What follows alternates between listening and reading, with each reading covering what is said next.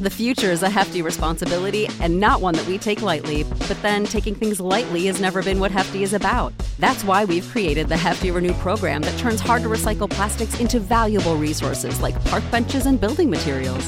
To participate, simply fill up an orange Hefty Renew bag with accepted items, tie it up, and drop it in with your regular recycling. That's it. It's that easy. It's time to rethink recycling with Renew. Particular valued resources may vary by geography. More info available at heftyrenew.com. This podcast is a member of the Voices of Wrestling Podcasting Network. Visit voicesofwrestling.com to hear the rest of our great podcasts, as well as show reviews, columns, opinions, and updates across the world of wrestling.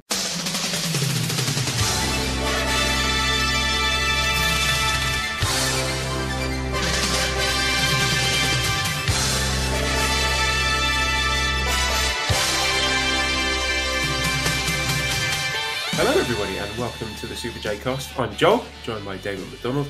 It is Thursday the 5th of May. This is episode 209. How's it going, Damon? Good.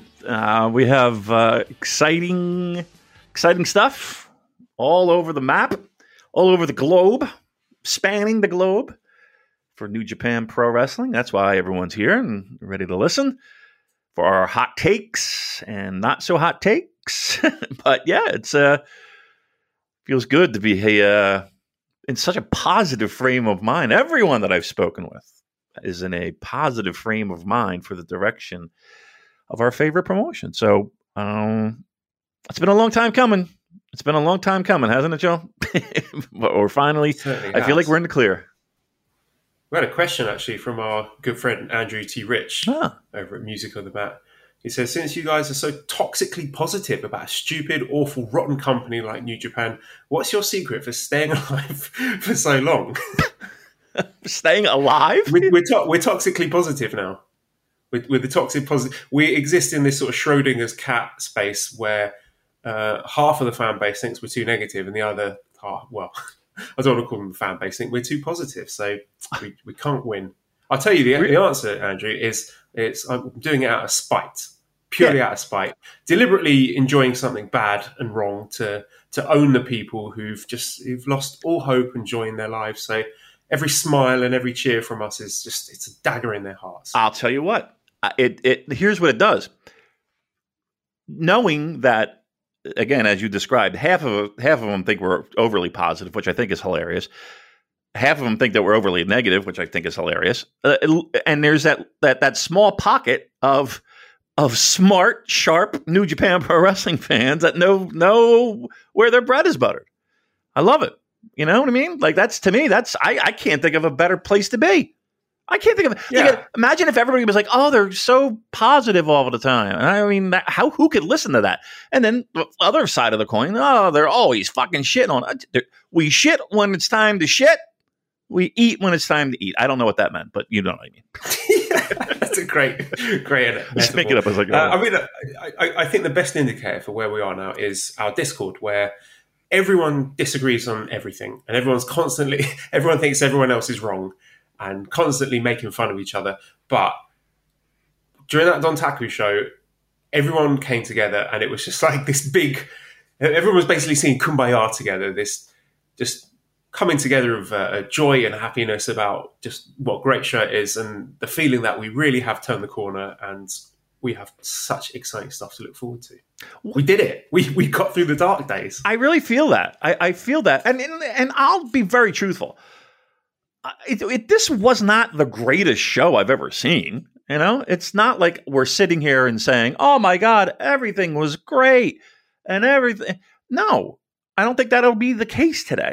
But I think this was the first show in a long time where every fucking match had oh my God, you know, you're kind of shocked. And in some cases, very shocked. And that's, to me, I enjoy that element of pro wrestling more than I love. Here's the thing.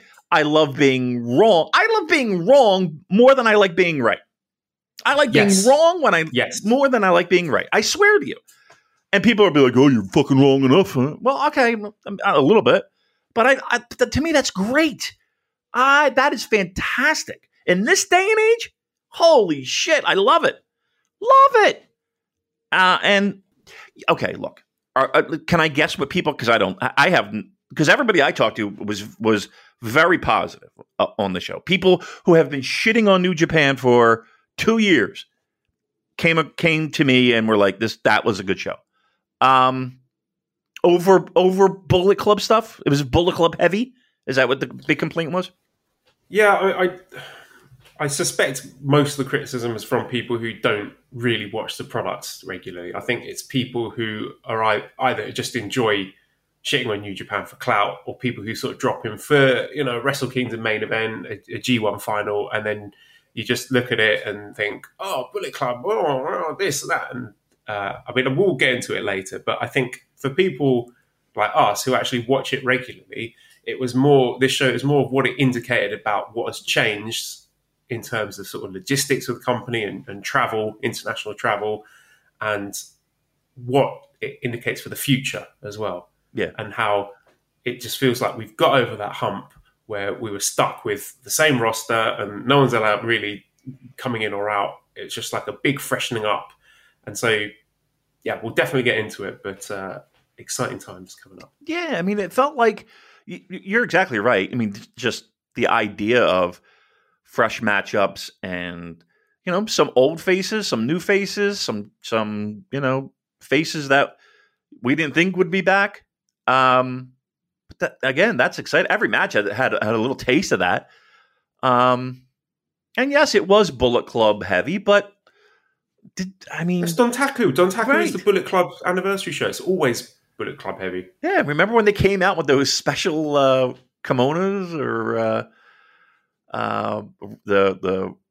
it's been that way forever. But the fact that again we saw old faces come back, and to me that just, I didn't care who it was, just so long as it was somebody new, and I had zero problem with it being Bullet Club heavy, none whatsoever. And Bullet Club seems fresh. It feels, what it feels like, Joel? It feels like there was a nice jolt of energy that shot through everyone, from the company to the wrestlers to the fans. Everyone felt a nice little jolt, and I'm here for it, man. I'm here for it. Yeah, it was like a defibrillator, wasn't it? Yeah. Clear. Beep. We're back to life. Yeah. We're ready to go. Yes. So the question on everyone's lips, Damon, Steel O'Neill putting it into words.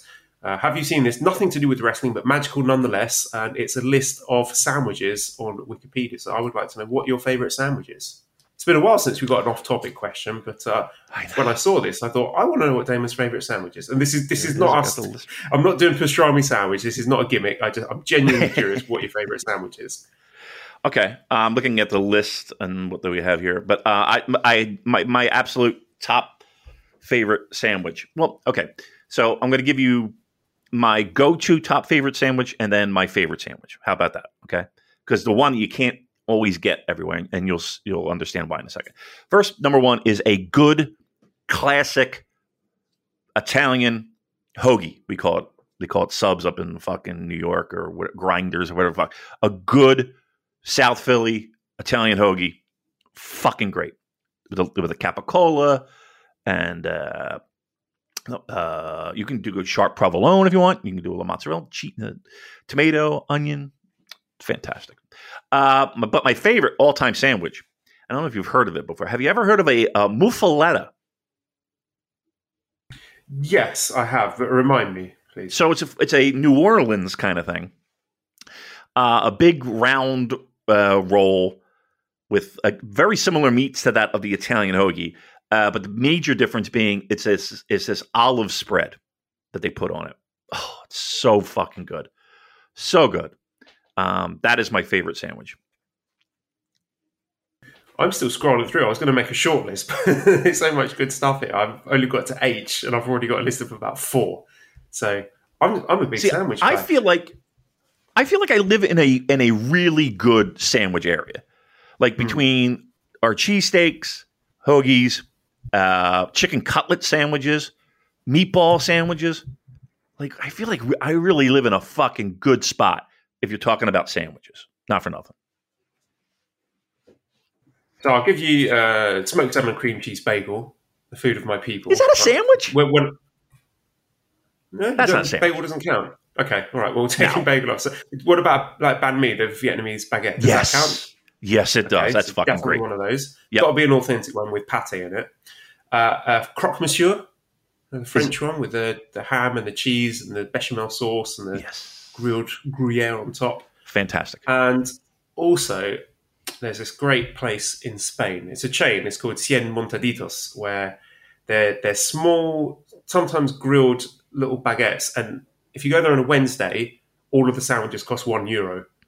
So you can pay like $10 or something and get this huge platter full of sandwiches, and it rules. It's the best. So that's what I'm talking about. Those are some of my favourite sandwiches. You know what's good in London? Go ahead. I'm sorry. At Borough Market, there's like this grilled cheese stand. The raclette, the French one with the little. Yes, it's amazing. I know exactly what you're talking about. It is so good, dude. Every time we fucking go there, we have to have one. It's always good, like when it's cold outside and you're just huddled around this steaming hot fucking grilled cheese. Oh, it's so good. Yeah, that's top 10. I gotta be honest with you. That's top 10 for my London peeps. I haven't been back to London since 2016, but we're going to go back in the summer, Damon. We're going to do it. We're going to take the kids over. So I will try to get a trip to Borough Market and get the raclette sandwich and take a picture and send it to you. Question: have you received any sandwiches lately in your HelloFresh deliveries? Oh, no. You know what? We did. We did have a sandwich. Well, what the fuck was it? I think it was a spicy sausage and peppers, if I'm not mistaken. It was good. It was great. Everything. I know people can't believe this. I know people don't want to believe it, but I'm telling you flat out, HelloFresh is really good. And here's the thing, too. It's convenient, and it is. We wound up saving money, and we still continue to save money. Now, I will say this: we don't have a kitchen right now. We're redoing our kitchen, so right now we have nothing but a refrigerator running. So I can't give you this week's menu, but know that for me, HelloFresh is numero uno, and let me tell you why. Let me give you some of the facts and figures here from our good friends at HelloFresh. Again, fresh ingredients. They're delivered right to your doorstep. You can skip trips to the grocery store and count on HelloFresh to make home cooking fun, easy, and, like I said, affordable. That's why it's America's numero uno Ichiban #1 meal kit. Look. Again, they deliver the pre-portioned ingredients to your door, which is super convenient, including farm fresh produce that arrives within a week. So you get convenience without skimping on the quality. Skip the trip to the grocery store, saving you the wait in the long lines and ensuring you don't waste money on excess food. It is awesome. Look, here's what I want you to do. All right? You don't have to do it now. But do it. And trust me, you won't regret it. Go to HelloFresh.com/VOW16. That's VOW16. And use code VOW16 for up to 16 free meals and 3 free gifts. So again, HelloFresh.com/VOW, Voices of Wrestling, VOW16. Again, use that code VOW16. Up to 16 free meals and 3 free gifts. Look, I'm telling you flat out, I dig it. I use it. I would highly endorse it for not only saving money, but for really good meals. It takes the guesswork out of what are we going to have for dinner tonight? You don't have to fucking hear that anymore. You know. And the directions are super simple. So get on it. HelloFresh.com/VOW16. Use the code VOW16 and get that deal. Get it now. Do it while it's hot. Do it while it's fresh in your mind. Don't worry about driving. Don't worry about that. The car probably drives itself. Who you kidding? Just get on there and get your HelloFresh. Trust me. It's good. Thank you, HelloFresh. So, just one news item here. I think it's important that we talk about the Chris Dickinson accusations. There are some horrific stories from former partners of domestic abuse, physical, mental abuse that honestly made me sick to my stomach. Just really, really difficult to read. And look, these are accusations. Dickinson has, to some extent, denied them. There are people who are going to demand proof and say innocent until proven guilty and all that. So you've got to draw your own line here with what we've got. But I'll say it. I hope most reasonable people are on the side of believing people who share these harrowing stories and applauding them for sharing. And it's the fact that we had two very similar accusations come out in a short space of time makes me personally have no interest in watching Chris Dickinson wrestle again. Now, I'm not going to hold my breath for New Japan to drop him because they've continued to employ people who've done bad things in the past, but we'll wait and see what happens on that one. Yeah, I did see those, and it's sad. It really is, man. I just, what goes through people's minds to do some of that stuff? I just don't understand it. And again, we are in the accusation part of this, and I don't know, man. My heart goes out to these people that suffer at the hands of people that are just, bigger and stronger and can do a lot of damage. It's just, I don't know, it just makes me really sad that, and again, this is naive Damon, but that it goes on still to this day. But here we are. I will say that I don't think he should be on any shows. I mean, at the very least, until this is investigated, right? I think it would be in very poor taste at this point. And I think most people would at the very least agree with that. And that's where it is. We're here again, guys and gals. We're here again. Once again. What is it with bald wrestlers, Joel? God damn it. Jeez. What are we going to do? Yeah, well, I mean, you can always vote with your feet, let New Japan know how you feel. Doesn't always work, but it's something at least. You know what, though? It's worked in the past, though. Here's the thing. If you're listening to this show and it makes you sick to your stomach, let your voice be heard. You live in a day and age where you can do that. You absolutely can do that. I would encourage you to do that. Because the company, I mean, look at Marty, right? I mean, that whole fiasco. But the people, and I think a lot of that pressure came from the wrestlers themselves. I think both. And here's the thing too, though. But I think it should happen from both as well. Like if you're in the locker room, it's a huge distraction, right?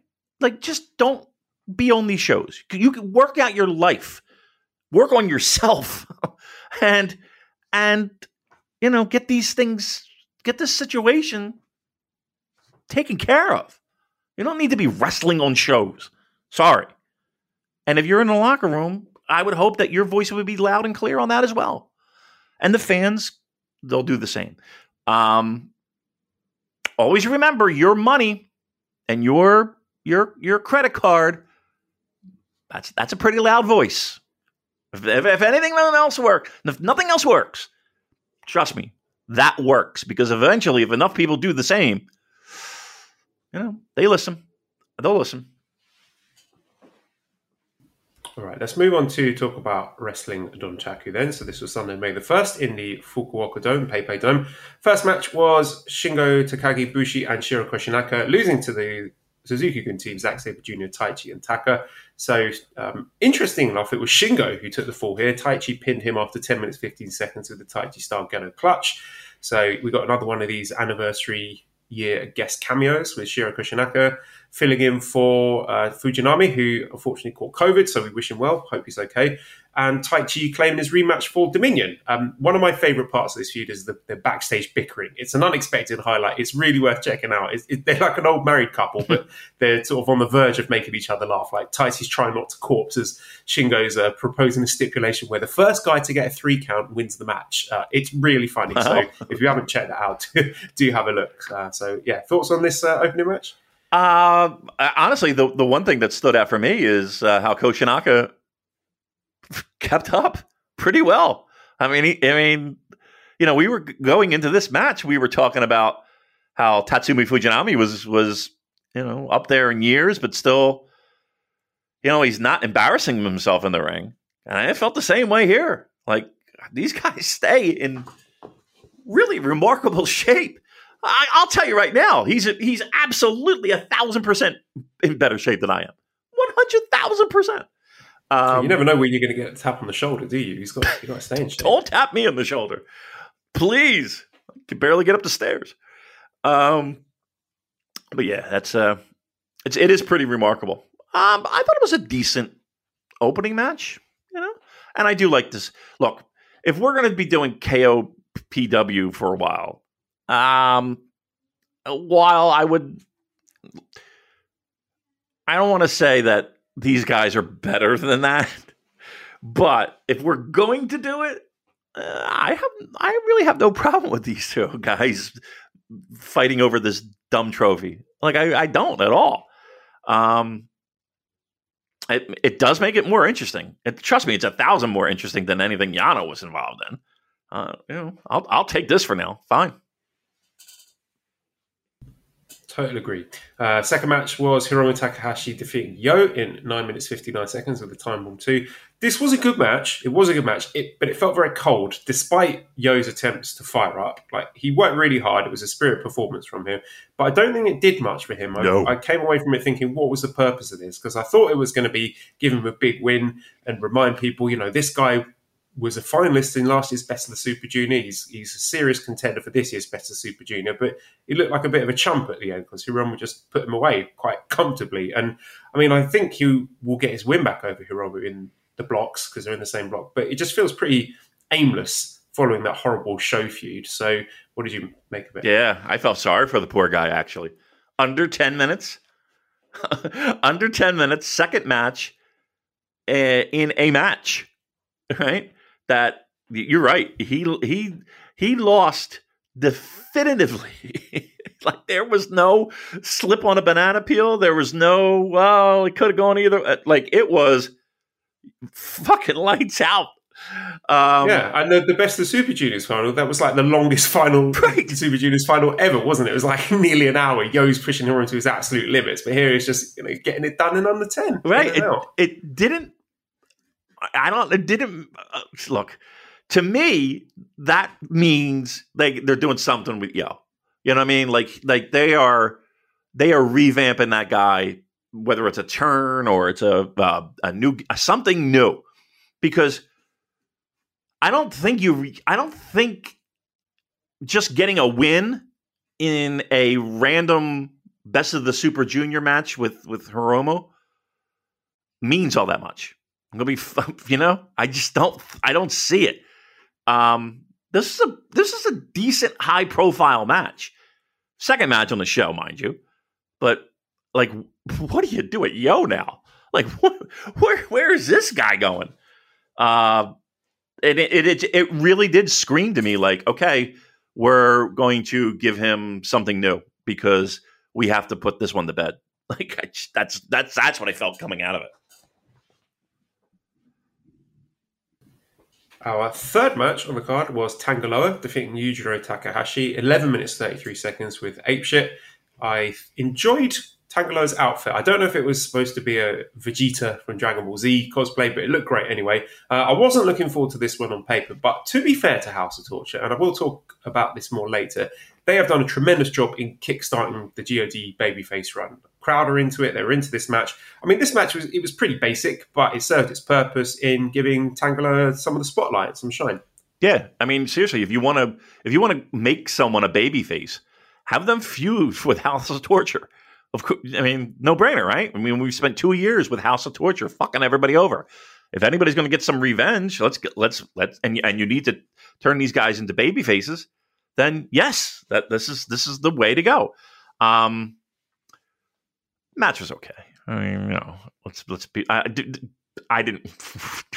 Not that I didn't care for the match, but it was okay. Like here's the thing: if I told you Tonga Loa and Yujiro were going to have a singles match that went over 10 minutes, I think you would think in your mind exactly what you saw on TV, right? Right? Yeah, and this is the kind of match where I want the extra stuff, like, Tangaloa powerbombing Show and beating up Dick Togo and fucking about on the outside of the ring and stuff. So, yeah, it served its purpose. Smoke and mirrors you need. You need a little smoke and mirrors. So, all right, that's fine. It was okay. Fourth match, IWGP Junior Heavyweight Tag Team Championships with the champions 6 or 9. Yusuke Taguchi and Master Wato defeating Yoshinobu Kanemaru and Doki. 9 minutes, 10 seconds. Taguchi pinning Kanemaru with a roll-up where he had his tights down and had his bum on Kanemaru's face. And I believe he had Rocky's eye patch on his anus. So that was the story of the match. When the story of the match is Taguchi going commando, then you know what you're getting. I mean, look, Yano wasn't on this card, so we needed someone for the Ha-Has, and this was the Ha-Has match. It was fine. I'll never think about it again, but I am intrigued about future challenges for this team because we've got Best of Super Juniors coming up, so tag titles will be on ice for now. But what say you to United Empire challenger team of Akira and TJP? Because I think that might be quite interesting. But the match was a funny comedy match. It was okay. Well, what is funny about a bare ass? Can I be very brutally honest with that question? Well, because usually in society you're not allowed to get your bum out. Uh-huh. So when you do, it's shocking and amusing to some people. I don't know. I've seen Taguchi's bum quite a lot. It's become sort of quite normal at this point. Normalize Taguchi's bare buttocks, people. Yes, it really is. I get no reaction whatsoever. I get nothing. I don't giggle. I don't laugh. I'm like, he's showing his ass again. I just don't understand it. And here's the thing too. I think the people that watch New Japan have watched enough they've seen enough asses. Have we seen enough bare asses in pro wrestling? We had one in the previous match when Peter was accompanying Yujiro to ringside. That's true too. We've seen it. This was an ass-heavy, an ass-centric show. I just feel like Taguchi was getting annoyed watching Peter go. Like, oh, she's stealing my heat, brother. Right, stealing my gimmick. I don't know. To me, between Flair and Shawn Michaels and countless others, I can't think of right now, Taguchi. I feel like I've seen enough of the pull down the trunk spot. It's pretty passé, if you ask me. The next match was the fifth match, the IWGP Tag Team Championship 3-way match between the champions, Khan on the Cobb, Jeff Cobb, Great-O-Khan, Yoshihashi and Hiroki Goto, Bishamon, and Bad Luck Fale and Chase Owens. So it finished in 9 minutes 42 seconds with Chase Owens pinning Hiroki Goto following the rocket launcher elbow drop. So Chase Owens and Bad Luck Fale are the new IWGP Tag Champions. So this was done under Tongan Tornado rules. Damon, do you know what Tongan Tornado is? A Tongan Tornado is a tornado in the Isle of Tonga, right? So I've looked this up in Urban Dictionary. I'm going to read it out now. I haven't read this before. This technique requires an electric drill with the drill bit replaced with either a cylindric rough splintered piece of wood, sometimes covered in coarse sandpaper. This piece is then inserted into the anal cavity. And the drill is then activated. This allows ripping into a layer of the rectal lining. This technique is best used when the recipient has diarrhea. The recipient must also empty themselves whilst being drilled. The drill is quickly then replaced by their partner's mouth, allowing the free flow of feces and blood to fart into their mouth. This is then kissed into the recipient's mouth. This can cause serious mouth infections. This technique took off in the last decade and hit the mainland in 2001. So is this Tongan Tornado better or worse than Bad Luck Fale and Chase Owens winning the heavyweight tag titles? That is unbelievably disgusting. And that description of with that drill is even worse.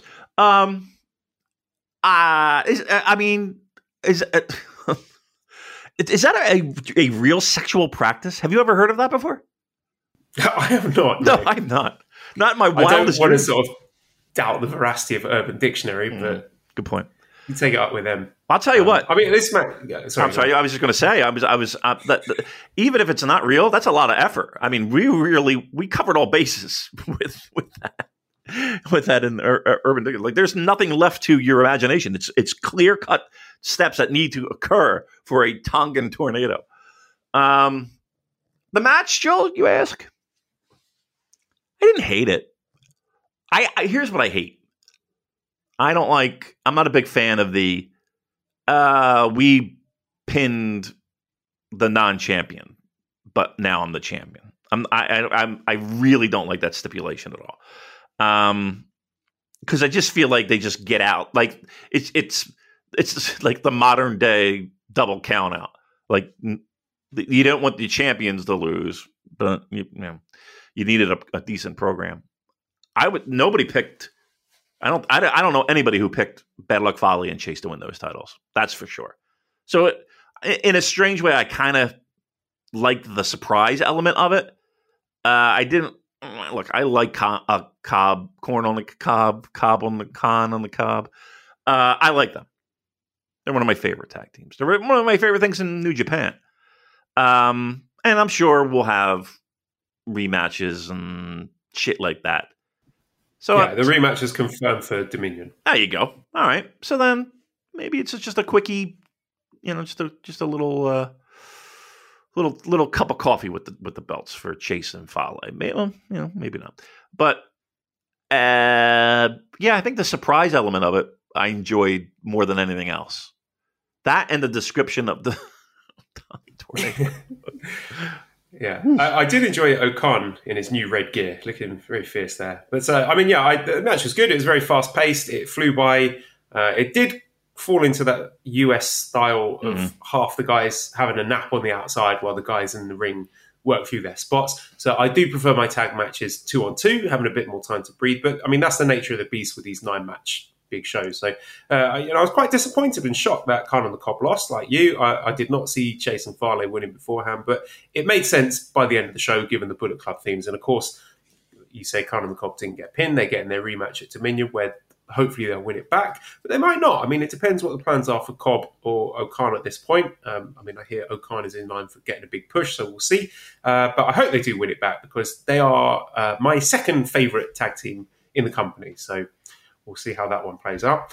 The next thing that happened were the Best of the Super Junior announcements. And I suppose I should have had the names in front of me so I could read that out. I just didn't think of doing that. Oh, gosh, what a terrible co-host. That's right. No, you now. I've got them on my phone. I took a screenshot because while this show was happening, me and the family went for a drive to a farm to spend the Sunday evening together. Oh. And I specifically told Mally to drive because I knew they were going to announce Best of the Super Junior block. So I didn't want to be driving the car when it was announced.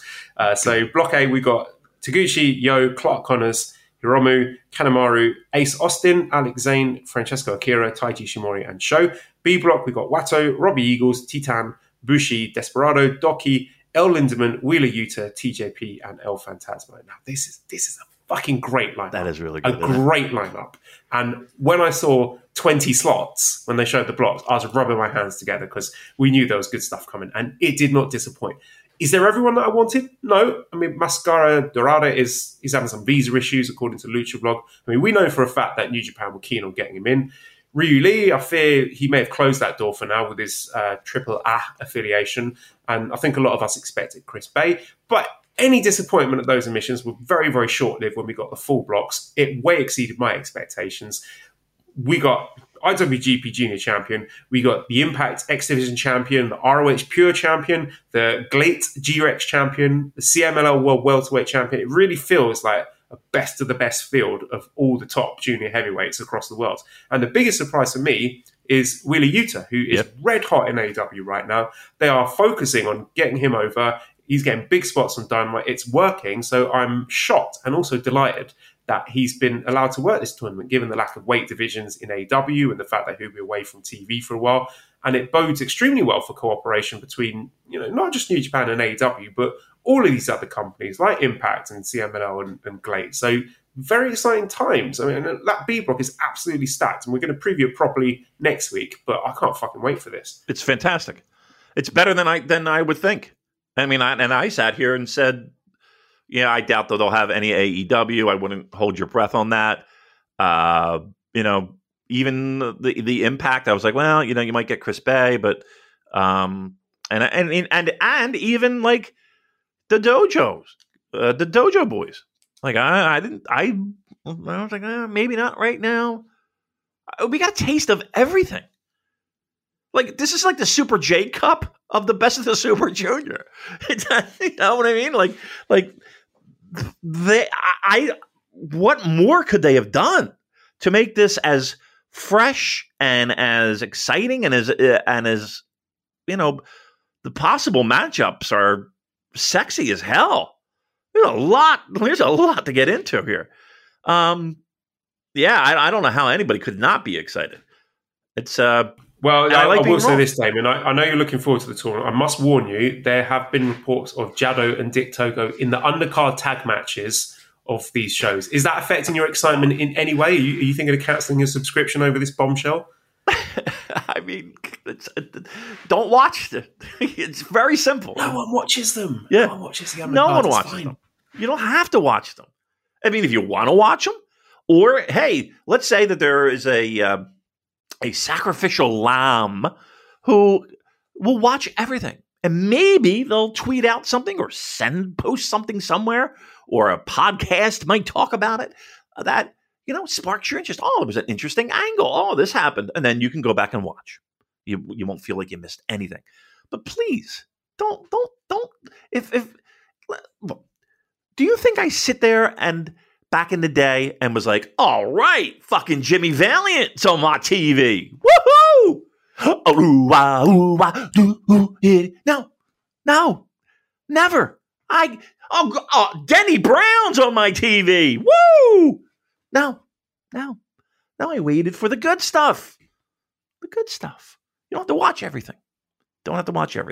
That's something I will tell you flat out. I will skip. I will skip those tag matches because, well, here's the thing too. Is it in past years you only got the Best of the Super Junior matches, right? They didn't even show the whole entire undercard, did they? Like, you just got like when it was paired up with World Tag League, wasn't it? You're probably right. Yeah, you're probably right. Fuck, that would have been great. I love that. Just popping in 3 matches, boop, you're done. And here's the thing: you can do that yourselves. You can do it yourselves. Don't feel obligated. Right. If you don't like it, don't watch it. Don't watch it. Not that hard. Let's move on then. The 6th match is the Never Openweight Championship with Tama Tonga, the challenger, defeating the champion Evil. 30 minutes, 25 seconds with the gun stun. This is one of the matches where, like we talked about before, there's a huge disconnect between regular watchers and very casual fans. So some people who don't watch the product regularly might hand wave this as, Tama Tonga, House of Torture, Evil, boring. To me, this is a very cool payoff to a very long story in terms of Tama's redemption. I think he's excelled since the turn. The crowd love him. He absolutely deserves this. He's been killing it since the G1 last year. And Evil was the perfect guy to put him over. I mean, plus there's the added spice of Jado and Dick Togo on the outside. And look, House of Torture, I think they found their perfect spot on this roster. They're rarely in the main event. Most of the time, they're just a mid-card heel act. They're all grown into their roles. They're more creative with the shithousery, like the Dick Togo bell ringing spot. I thought that was great. I think they're extremely effective, as I said earlier, in getting quality babyface heat, putting over the right people at the right time. It's working. It's working, Damon. It took a while, but it's working. And, people who do the whole performative, New Japan's bad because of Dick Togo and House of Torture, they're simply not paying attention. And I might have agreed with that 6 months ago, but this was, and I keep using this phrase, this is proof of concept that House of Torture are good, actually. Thanks. So, look, if you still hate them, fine. This is, the 6th match out of 9? 13 minutes long on a 4+ hour show. So can we stop this, please, with the bitching and moaning about House of Torture? I mean, if you dislike the matches so much, skip them. It's okay. No one's going to force you to watch them. But for me, they're actually a great change of pace and a different flavour that's actually quite refreshing and entertaining in these 9-match shows. So the Jado payoff with a kendo stick on Dick Togo was great. Closing stretch was really hot. That spot with Tama leaping over the ref to hit the gun stun. Jado jumping up and down, waving his hands around. Just a great pop for Tama getting the win. Nice moment for him. He richly deserves that. Evil worked his socks off to put Tama over. Big thumbs up from me. I'm not going to sit here and tell you that House of Torture is one of my favorite things. It's not. And it was worse when it was not only front and center, it was top of the show. It was torture for many of us watching. It was, look, when you're in the middle of the fucking quicksand, it's hard to see that. I don't know what I'm trying to say. Like when you're in it, you just think this is what it's going to be forever. And in hindsight, what the House of Torture needed to do was it needed to be the ultimate heels, so that when it's time for baby faces to be made baby faces, it makes that job, I don't even want to say a little bit easier, but it makes it a little bit more impactful, right? Look, it's middle of the card. It's the never openweight championship. Tama Tonga is not terrible. He's actually pretty good. And to hold a singles title, I have zero problem with it. And in fact, it's fun to watch the House of Torture get fucked over. It's fun. I don't know. I think people, I think people want everything to be soup to nuts, Tanahashi and Okada, or yeah, it's never been like that. And even right, at the heydays, it's never been go like back that. to 2017 or whatever. There is stuff on the mid card that people didn't like and bitched about. Like, again, I just think this is the very, very casual fans thinking that New Japan should be like Okada Omega, the whole way, like top to bottom on the card, just in like different match lengths. Right.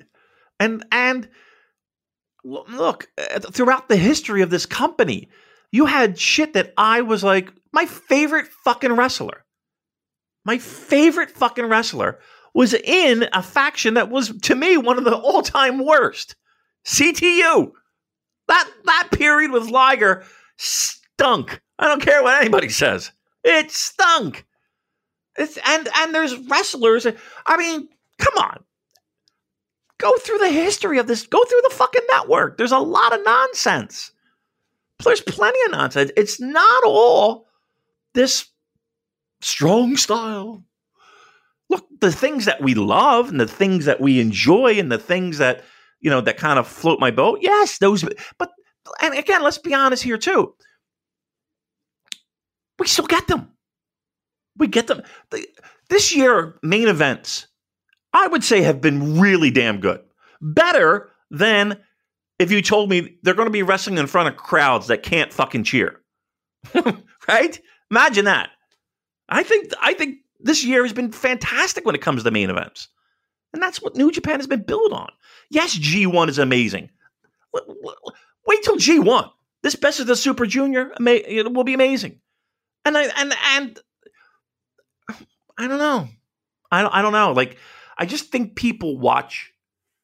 Like, look, I'm as big a fan of early '90s All Japan as anyone else. Trust me on that. I got every fucking show. Seen it a million times. Not everything's that.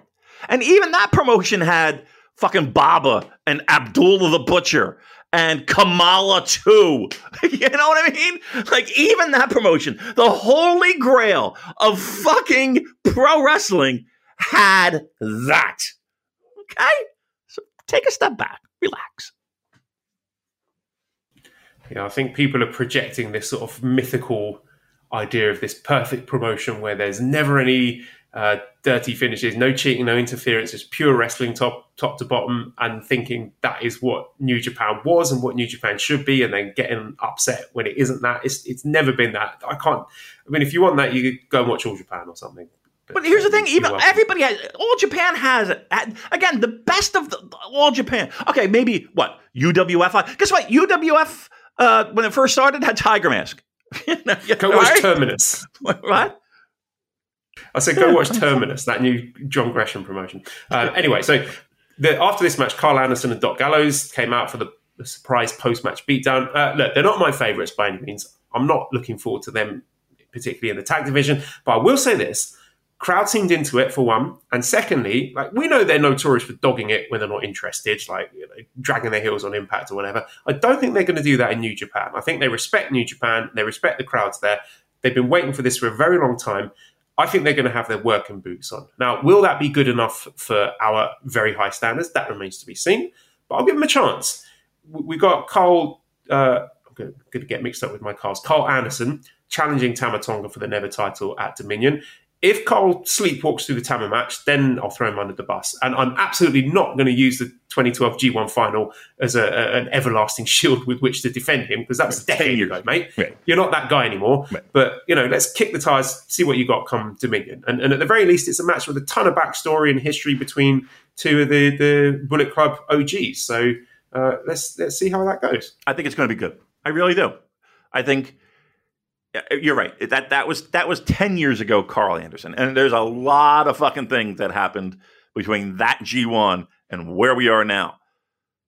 Even with that said, I mean, they're not going to go 30 minutes. You know what I mean? They'll keep it a reasonable distance, but they look, I think Carl Anderson is savvy enough as a pro wrestler to know what's expected of him in a singles match in New Japan Pro Wrestling, right? Now, that doesn't mean that there won't be chicanery. It doesn't mean there might be a little bit of bullshit. This is Bullet Club, mind you. But I think this is a fresh matchup, an interesting matchup. Again, Bullet Club OGs, as you said, and I'll never say again. But yeah, it's. Let's not shit on it quite yet. Let's see what these two can do. And then we'll make a decision from there. So, next was the 7th match with the IWGP Junior Heavyweight Championship, where the challenger Taiji Ishimori beat the champion El Desperado 40 minutes, 40 seconds with a bone lock. People have been down on Ishimori. I thought he was really good here. I think he's got terrific chemistry with Despy. Psychology was good. The shoulder against the knee. Some of the submission scrambles were smooth as silk, unlike my talking. Particularly the Pinche Loco into the Yes Lock. That was flawlessly executed. So I thought they really maximised the time that they had. They had a match that told a great story, was technically excellent. It was different to everything else on the card. I was disappointed and surprised that Despy lost. But again, given the Bullet Club Renaissance, I guess we should have seen the Ishimori win coming, the way that the winds were blowing. And it makes things really unpredictable for Best of the Super Juniors. But I thought it was a very, very good match. I did too. At the end of it, did you kind of feel, wow, this is a really strong Bullet Club centric kind of show? I gotta be honest with you, I still didn't. like I know all this stuff had already happened. It didn't quite connect with me yet that more was to come. I also think with Ishimori too, I think people, more than just about anything else I can think of, is people dig their heels in on an opinion and they have a lot of difficulty moving from that opinion. Yes, when Ishimori decides to fucking phone it in, it's disappointing and frustrating, but it doesn't happen all the time. But people have this in their mind that he's that worker. So no, even when it's good, it's not as good as it could be.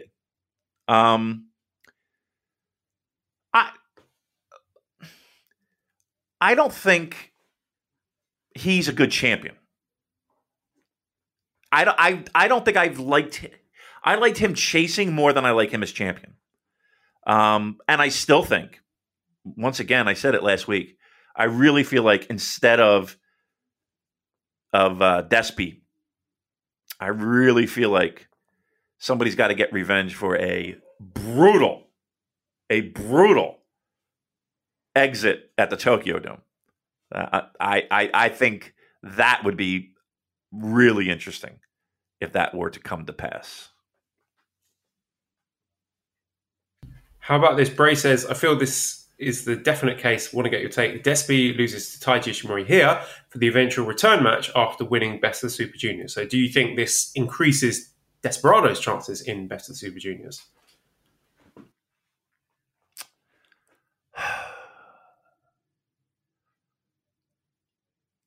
With that lineup, like who else do you have circled as a possible winner? I have no idea. This is what I love so much about this field. And again, maybe we should save this for next week. But yeah, but maybe Hiromu, but yeah. I have no clue. Right. Yeah, it is interesting. And I like it. Me too. I like not knowing what's going to happen. It's no fun when we can correctly predict everything. So next week, big show. Don't miss it. Let's move on then to the 8th match, which was the IWGP United States Heavyweight Championship. Hiroshi Tanahashi defeated Tomohiro Ishii to win the vacant title. 23 minutes, 20 seconds, high fly flow. These two men have a combined age of nearly 100 years. What, 91 years? 45, 46? Look, I am less enamored than many with the typical Ishii match. This wasn't it. This had elements of it, but this was tap on the shoulder, Big Tom, we got a dome semi-main event to put on. Let's fucking go, Ishii. And what I loved about this were the little subversions from the typical Tanahashi match, or the typical Ishii match, like Ishii booting Tana in the head when Tana's doing the air guitar, and they changed each other's styles. Like Ishii dragged Tanahashi into a more aggressive style of match. Tanahashi's usually all smiles and coolness, but there was that little moment where Ishii hit him with a lariat in the corner, and Tana just barked in Ishii's face like an angry dog. And there were some really fun moments where they just pulling angry faces at each other. The crowd audibly murmuring anticipation. Yeah, the headbutts too. And also, for his part, I think Tanahashi pushed Ishii into a more technical style of match. He was digging into the Choshu arsenal. He was slapping on Scorpion death blocks. He did a Mahastral. He even hit his own dragon suplexes and sling blades. Like, when guys start hitting each other's moves, that it's a big match. We had Tana kicking out the vertical drop brainbuster, teasing the Ishii driller. The closing stretch was just worked at a tremendous pace. Ishii doing his idiosyncratic defiance in the face of the inevitable. He does this. He's eating all the big power moves. He's staggering back to his feet, wobbling around on his stanky legs. It's only a matter of time before he stays down. And he knows it as well. We all know it. But he's going to keep getting back up until he can't do it anymore. Just an outstanding match. It was outstanding. They have got great chemistry. I think we forgot that because how infrequently they wrestle each other. And just a great example of a match that's very much more than the sum of its parts. And, I make fun of the Ishii match sometimes. I think people often overrate what can be a pretty formulaic set, but this was a really fucking good match. And honestly, I think Ishii's having a low-key, really good year so far. I mean, between this, the Suzuki match, the Shingo match, the second Evil match, and I'll give him his flowers today. And, Hiroshi Tanahashi, what can we say about him? He's still doing it, Damon. Yeah. Still putting on matches of extremely high quality, showing very few signs of dropping off, despite not being a regular main eventer anymore. Someone asked me on Twitter where he ranks in all-time greats of pro res, and I think there's a strong argument for top 5 there. My advice to all of you is just enjoy him. Like, treasure this man. He is a 1 in a million level talent, a superstar who's done everything, he's won everything, but he still goes out and puts on killer matches because that's his life. That's what he does. He's an absolute treasure to the pro wrestling industry. 100%. And truth be told, he's if he's not number 1, he's top 3. You know what I mean? Like, for me, greatest of all time. And you're right. I mean, Ishii's 50? Isn't he 50? Think about that. He's either 49 or 50. He's right there. I think he's like 45 or 46. Really? All right. I'm going to say round up 50. Round up. Still, doing that at that, and trust me, between the shoulders and the knees, their bodies are, that of like 100 years old apiece. They have more miles on it than a used car. Look, they are great. And you're right, when they do get the tap on the shoulder, it's go time. Tanahashi's just such a fucking smart, he does. It's not even just enough because he pushes it to just enough, and then he always finds a fucking third gear to just give you that little bit more, That's what makes him great. He gives you everything he's got.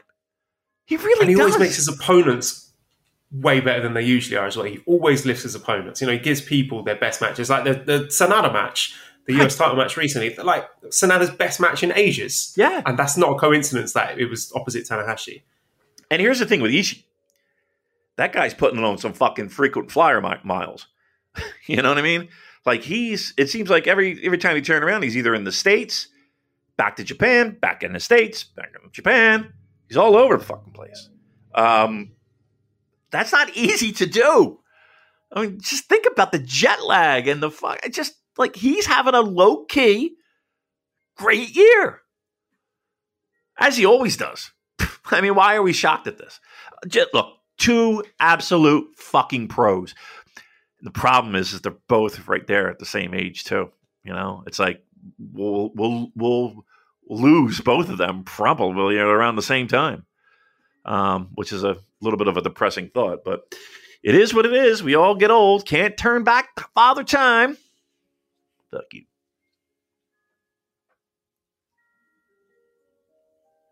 So, just quick word on the US title there. This belt feels like a big deal now. Like, it's got some prestige on it, not least because of these great matches Tanahashi keeps having over it. And, I mean, for me, positionally, this is the new Intercontinental title. Cactus Mac says, was retiring the IC title a positive move? It seems the US, Never, and Junior titles, and even KOPW feel more prominent now.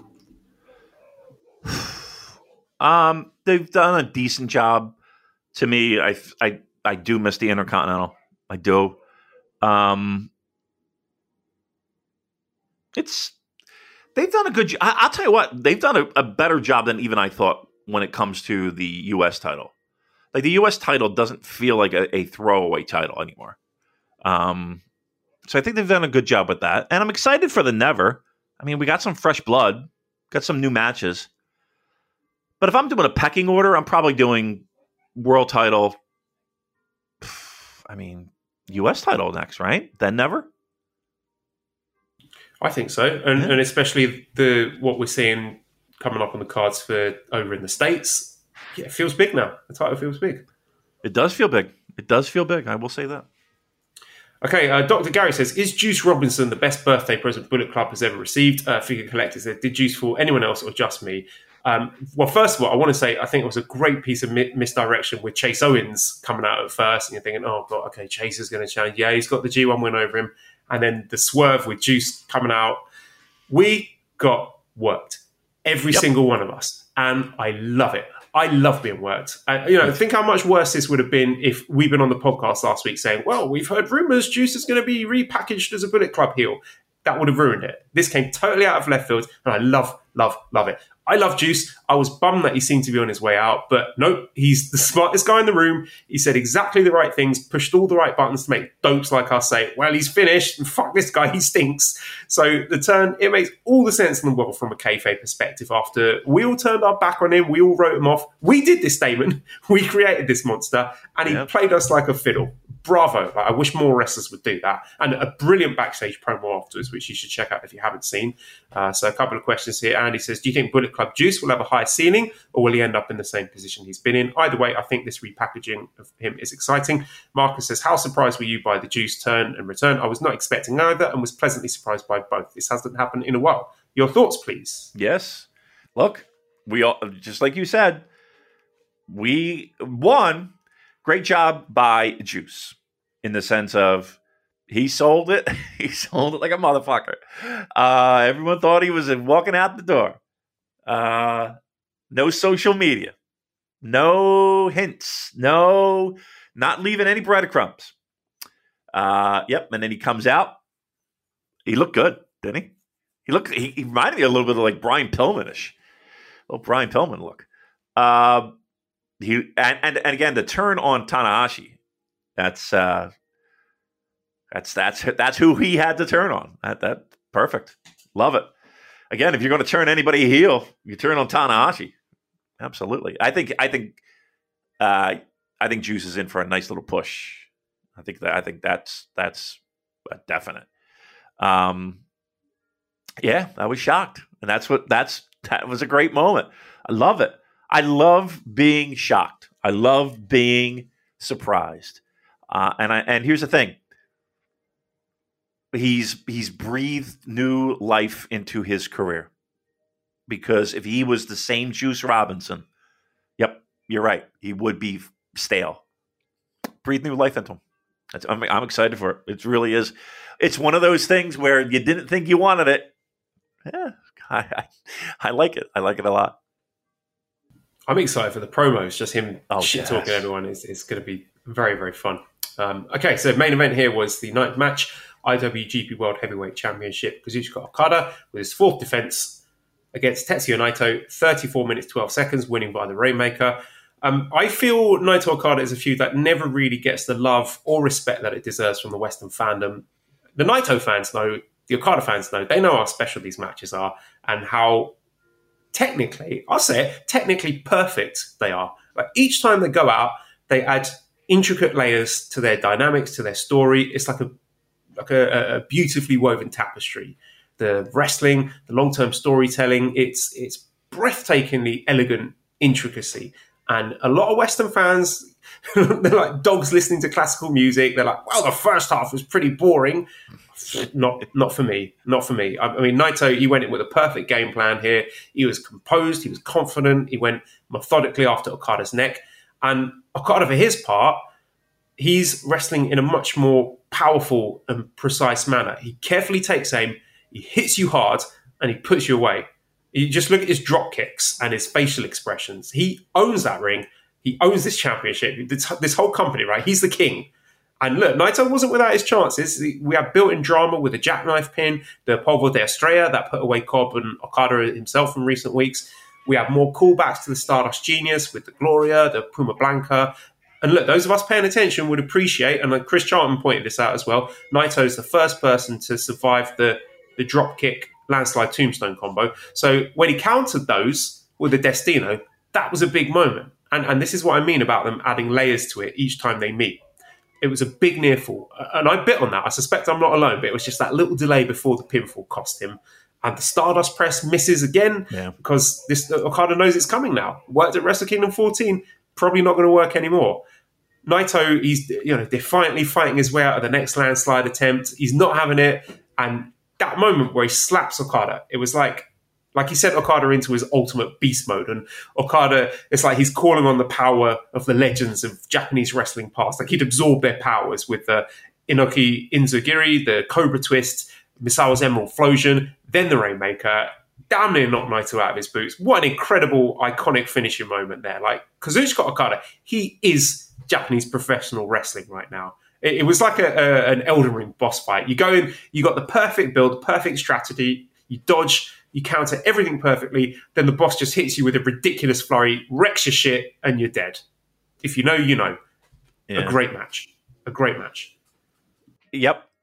And it is a true statement that they're able to do that and not make it feel like, oh, I've seen this again. Like that might be the thing that stands out to me the most. Like none of the matches feel like, oh, I've seen this before. And it still gives you those little callbacks, those little moments in all their previous matches. They do such a masterful job of having a match and then taking elements of that first match and putting it in their second match, but still making it different. And then the third doing the same. And yes, they are opponents that are familiar with each other. They have wrestled before. Yes. But man, they just find creative, fun, smart,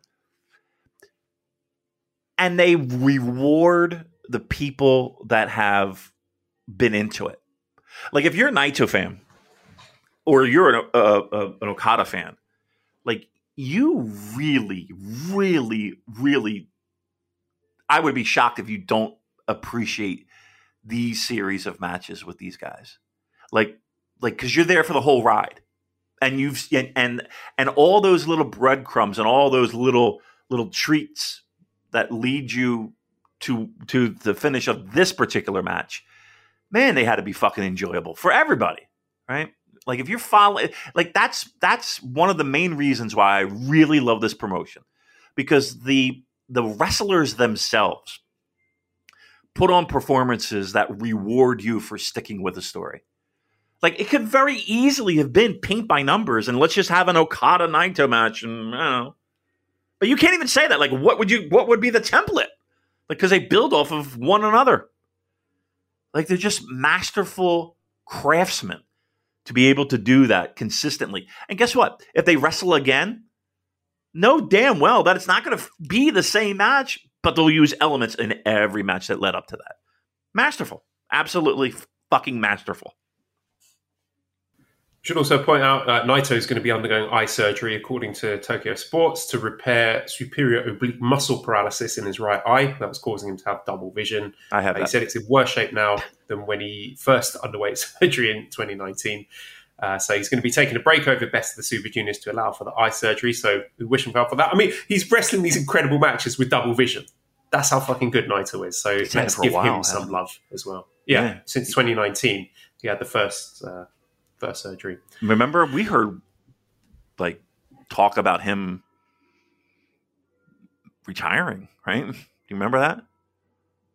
Like we had heard that this eye thing was a big deal, a big problem for him. So hopefully this sorts it out. Yeah, fingers crossed. Okay. I should point out that Jay White returned afterwards, and there was a big. I know you may have forgotten. What are your thoughts on this return of Jay White? You know, Bullet Club altogether. Your thoughts on the Bullet Club story? I mean, first of all, I just want to say how great it is that we're back in a time where people can show up in Japan as surprises without having all the visa restrictions and the quarantine to hammering over. It just, this guy's turned up. I can't believe it. I wasn't expecting that. And Jay White was one of them. And again, if you've been paying attention and seeing all the way the wind was blown with all this Bullet Club stuff, you could have probably predicted what was going to happen. We had, where's this, the Discord? So Liam says, hi friends, what warm-ups do you recommend before running long victory laps? You will know after today's show. Mark says, I would like to be the first to congratulate Jay White for getting over his fear of airplane food and flight attendants. So, Damon, Jay White, he is back. What do you think of this? Fantastic. Like, that was the big name. I remember doing that interview with Kevin Kelly. And like that was the biggest name that we were like, well, why? What's going on? And again, the visa issues and he wanted to be become a U.S. citizen, so green card issues, et cetera, et cetera. It felt good. Over a year for him. It was exactly a year, wasn't it? Because his last appearance in Japan was at Dontaku. Yeah. So the angle at the end, and here's the thing too. I didn't expect him to show up. I didn't. Like Okada's cutting that promo in the ring, and it kind of like people left the building. Yeah. It looked like that was it. And then you heard the fucking like, whoa, what the fuck? But I was annoyed with myself. I was like, I should have known it was going to be Jay White. It was all pointing in that direction. I mean, the night, yes. The night, absolutely. And here's the thing, too. Not for nothing. The balls that New Japan had to go all in. Like they gave us shit at the end of, like, it felt like every match had a little something, right? Gave you a little taste of something. It definitely set the stage for a very, very, very, very interesting summer between this and what's on tap here in the States. Fucking Forbidden Door, Washington show. I mean, we got some interesting shit going down. I was surprised. I was thrilled because to me, that was a big name that pretty much signified that we made it. Like that's really the feeling I got. We fucking made it. Yeah, I mean, my overall thoughts on the show, I think this is a show for us Shin-Nihon freaks who stuck with the company through all the shit, the dark times, and invest in the storylines and can find appreciation and joy into matches like this, moments like small things like Jado turning, Juice's betrayal, God getting their redemption, Tama getting his first singles title, Tanahashi Ishii rolling back the years, Okada and Naito's beautiful series. Like, to an outsider, the kind of fan, like I said, who just drops in for twice a year for the big events, I can see why on paper it's not exciting. Fair enough, you like what you like. Juice is the big surprise. Oh, Okada and Naito wrestling each other again. Oh, it's Anderson and Gallows again. Ugh, Bullet Club, they stink. Ugh, House of Torture keep cheating. This company sucks. I get it, but they're wrong. It's actually good, but only clever and cool people understand why it's good. So there you go. The full-on push of Bullet Club seems mighty convenient. Are they trying to rekindle the 2014s now that everything is opening up and with AEW in play? And Louis says the Bullet Club is running wilder than ever. Honestly, who can stop them? Will it be a combined effort of LIJ, Chaos, and United Empire? So Bullet Club front and center here. I mean, we're continuing. We were told this was going to be a 4-year story, this sort of Bullet Club Civil War. Lots of twists and turns. We got a ton of them just in one night here. I'm into it. I'm not the biggest Bullet Club fan, but I think they're doing a really good job in making this exciting. No doubt. And here's the thing too. I mean, with everything, let me ask you this: if you go to an AEW show, and you go to an indie show here in the States, and you say, "Hey, pro wrestling fan, do you watch that or better yet, not even do you watch? When I say New Japan Pro Wrestling, what's the first thing that comes to your head?" I guarantee you 8 out of 10 are going to say Bullet Club, right? I don't think I'm wrong in that. It makes sense. Like, these are the people that they might not know every member of fucking Bullet Club, but they're going to wear that fucking t-shirt. And maybe, just maybe, knowing that Bullet Club is running wild, they might tune in again. Probably would. I would. Why not? Makes sense. And it does feel fresh. It doesn't feel stale. RSK says House of Torture was not out at the end of the show. Oh, sorry. You're still going. No, you go ahead. You're good. Oh, you. Go ahead. It says House of Torture was not out at the end of the show with the rest of the Bullet Club. Do you reckon there'll be some sort of split? Also, the big question, where does Kenta fit in all of this? Yeah, exactly. My answer to your question is exactly, right? I mean, that's kind of what we've been saying. And I know the Voices of Wrestling team, flagship, had been saying that for a while. That, again, this is going to be a long-term storyline feud that will be centered around this Civil War done right. So, yep, I think where Kenta lands, absolutely. Who moves, who stays, what? Yeah, exactly. We've got some match announcements for Dominion. We touched on them before. We've got Okada against Jay White for the heavyweight title. Tama Tonga against Carl Anderson for the Never title. Khan on the Cob against Chase and Farley for the tag titles. And then Shingo against Taichi for KOPW. So already looking to be a pretty stacked show over at Dominion. So question then, Troy says, who's going into Forbidden Door as the IWGP Heavyweight Champion? So, of course, Forbidden Door is shortly after Dominion. Do they want Okada to be seen as the guy in New Japan for the Western audience, or Jay as the guy replacing him?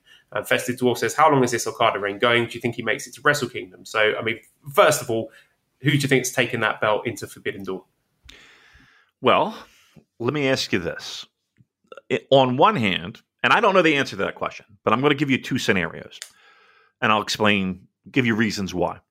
One, if Okada's still the champ, he is the face of the fucking company and arguably the best wrestler on the roster. And again, the face of the promotion, right? Like, he is, just like you said, he is the champion and the top of the mountain when it comes to New Japan Pro Wrestling. So him going into that show, I think, adds a lot of shine. But let me throw this at you. If Okada's champion, we might not see that dream match that everyone's looking forward to. We might not see him wrestle a stud AEW guy because he's champion. The stud AEW guy might not want to lose, or the promotion might not want that stud to lose. And, of course, we're not losing the title. So how do you work around that? You give Jay the belt. So Jay can go in, and he doesn't have to necessarily face one of those top dogs. He can face somebody else, New Japan or AEW. But Okada going in and wrestling singles match against a stud. Again, I'm speculating. Trust me, this is not a sandwich situation. We are not pastramiing. I'm just throwing it out there. It's going to be a lot easier to have a real sexy dream match in Chicago with him not being the champion than with him being the champion. You want a spicy prediction to really put the cat among the pigeons with this Bullet Club story as well? How about Prince Devitt in the G1? Ooh. A lot of wow. With Devitt. So I mean, space. We'll see. That would be sexy. I think I don't think anybody would hand wave that. That's for fucking sure. G1's going to be amazing. I mean, we're getting a little taste of it in Best of the Super Junior. The only problem that I have is a lot of those sexy names. Again, you're taking a month off and you're going to Japan, right? You gotta find the guys that are willing to do that. I mean, there's a big difference between sitting there with a microphone and being like, "Yep, I would definitely do that. That would be a dream of mine." And then, okay, you're away from your family for a month. You don't necessarily have to. We'll see. But I really think it's going to be so fucking great. Boy, I can't wait. I think there's a lot of exciting possibilities now. And I think, there was just a lot of talk. Okada mentioned it himself, says cheering hopefully will be back soon. If we get cheering back in time for G1, all bets are off at that point. Anyone could be there. Bryan Danielson said he would go over there if cheering's allowed. So that's just the final piece of the puzzle we're waiting for. So prayer circle, please. Okay, I'm going to quickly do strong before we get out of here because I need to get ready and go to work. So first match was DKC defeating Kevin Knight 7 minutes 45 seconds with a reverse double armbar. These matches always fascinating when two young lions who come in roughly at the same time face off after a few months. Very interesting benchmark on their progress, their development, how the company see them. So I think both these guys should be aiming for future Best of the Super Juniors, maybe even next year after that.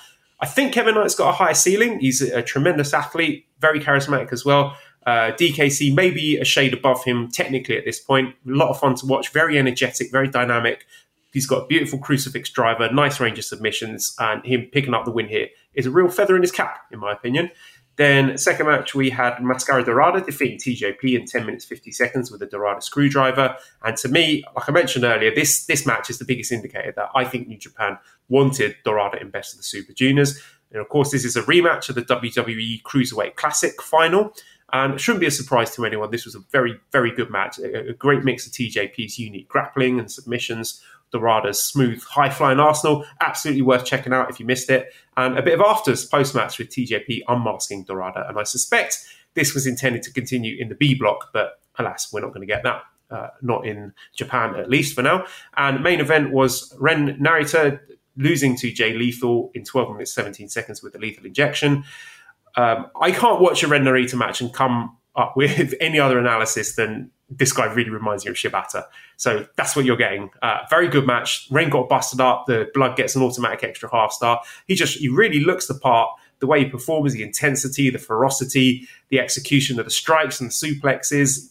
He did do the thing at the end specifically to annoy me, which is the kneel and bow and shake hands with Jay Lethal. So can we please, for me, just once have one of these guys say, fuck you, spit in their face or something? I'm not asking much. Just completely disrespect a highly decorated veteran opponent, please. Right. And that was New Japan Strong.